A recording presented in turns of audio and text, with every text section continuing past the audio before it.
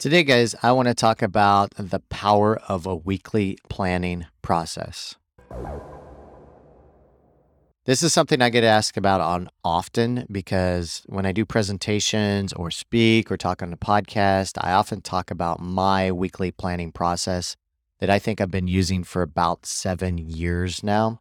I've honed in on to a few things that I need to do daily to ensure that my days, 85% of the time, are really good. Those few things are meditation, exercise, and planning. And I think I did a podcast, high performance episode on those three things a while back. So this is an updated one specifically talking about the weekly planning process. I will tell you this, you will absolutely change your life and be more productive and focused and clear and calm in your life if you have a regular weekly planning process. The process I use, you can actually find it online. I'll give you the link here later in the show, but you can find that. It's a process that I created and morphed a bit from Tony Robbins' weekly planning process that he recommends. And what I do is every Monday morning, I block off a couple hours, first thing to plan my week. I used to do it Sunday evenings. Then I decided I didn't want to do any work on the weekends. So I moved my weekly planning to Monday morning.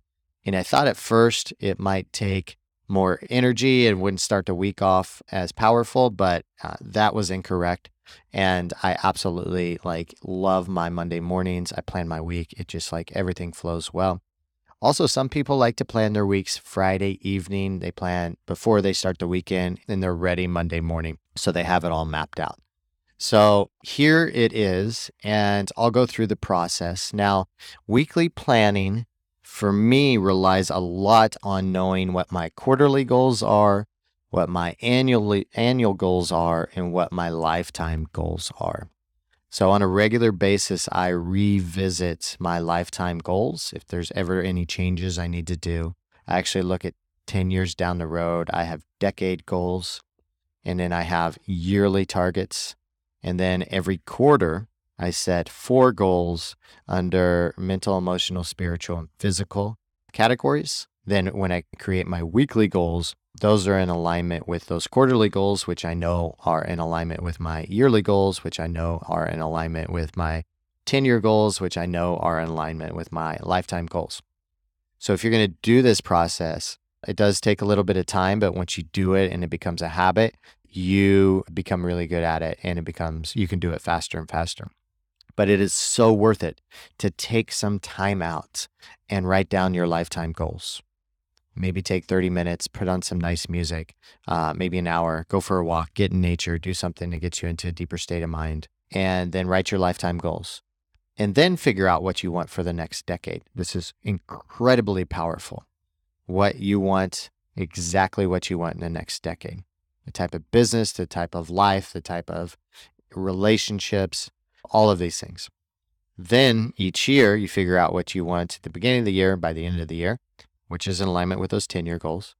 And then every quarter, every 3 months, you create a mental, emotional, physical, and spiritual goal, which is in alignment with those yearly goals. And then when I do my weekly planning every Monday, all I do is look at my quarterly goals, list off 6 or 7 things I want to get done for the week, create that, put that up in my calendar, and it's almost like life becomes effortless.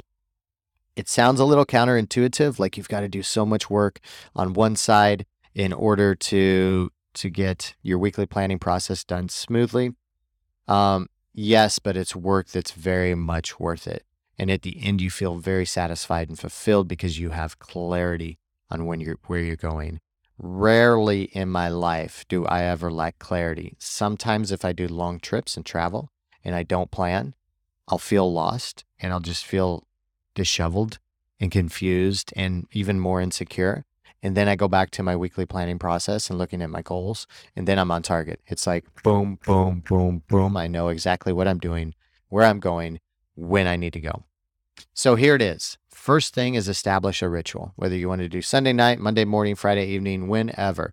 Find a time and make it consistent to plan your week out. This is going to take 30 to 90 minutes each time. So I usually do about an hour, sometimes a little more.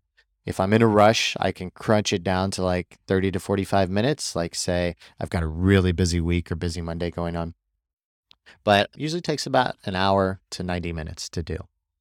And then the next thing you do is you take some time and you visualize the big picture. What I do is I have written out the big vision of my life and I read that to start off my weekly planning so I know where I'm going every single week. What do I want my life to be like in the next 3 years, the next 10 years? When I'm on my deathbed looking back on my life, what do I want my life to look like? I go to that place on a regular basis. It's a very healthy place to go to help you get direction. The next thing you do is you celebrate last week. Seldom do we actually celebrate the things we did in a week past. Actually, quite often, a lot of us can't even remember what we did yesterday afternoon. And if we have to think about it, it means we're just rushing too much. We're putting too much on our schedules, and our brains aren't able to remember quickly what we did because we are doing so many things.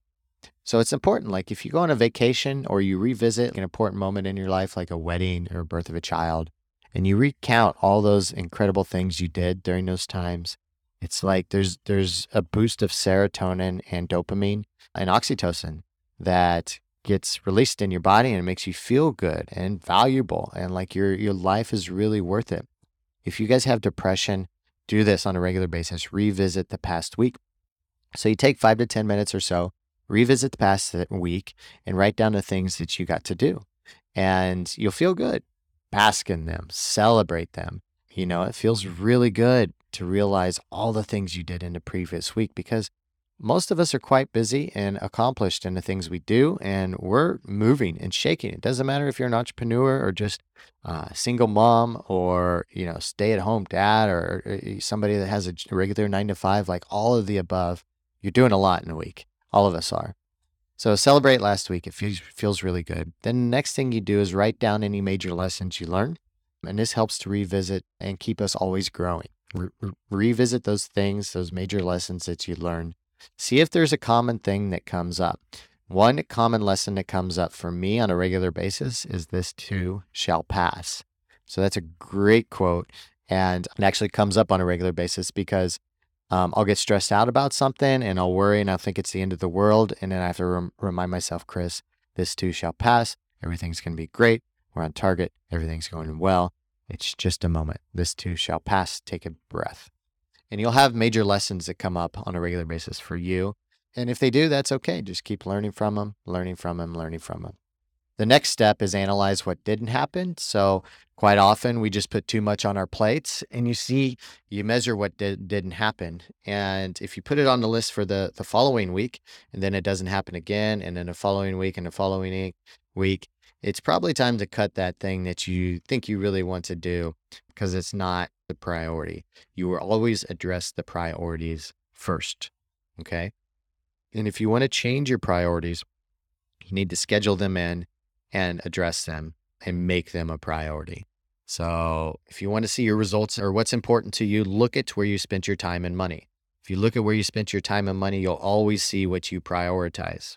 If you want to change those, then you need to shift, analyze what didn't happen. And the next part is clarify and commit to your biggest outcomes. I list about 5 or 6 biggest outcomes, maybe 6 or 7 biggest outcomes every week. Meaning I want to have these X amount of conversations to enroll people into this part of our business. I want to spend this many hours working on our next live event for our entrepreneur community. I want to have a date night with my spouse, my partner. I want to make sure I make my kids' football game. I want to X, Y, and Z. Look at those most important priorities and list them out. Quite often when you start, you'll probably have much more than 5 or 6 or 7, but as you get better, you'll see the most important commitments. If you do have a list that's more than 5 or 6 or 7, circle the ones that are the top priorities of those and put those on the top of your list to tackle as soon as possible. And the last part, you guys, schedule everything out. Schedule your exercise time, your eating time, schedule time to not schedule anything or to not plan anything. Schedule that free time. Free time is so important. Schedule your lunches, all the meetings you have. I use Google Calendar. It's super easy. Make sure each evening what I do is write my most important tasks for the day. Very important habit to get into. And then, of course, fill in the gaps in housekeeping. Put in some time to clean the house, go to the grocery store, little miscellaneous things that you need to do, run an errand here or there. And this will be the most powerful hour that you spend each week. And once you get a handle on it, it's actually a lot simpler than it looks. It sounds complicated at first, but with anything with time and a little practice, it gets easier. Leave some buffer time so you're not cramming everything and just getting more stressed out because of this chaotic to-do list. You need some off time. You need some time to Netflix and chill or rest or go on a walk. You want to always get everything done. That's okay. 85% of something is better than 0% of nothing.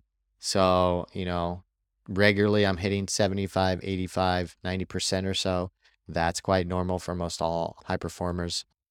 And schedule the most important things earlier in the week. We all have enough time, whether we think we do or don't. We all have enough time. And I'm going to leave you with that, you guys.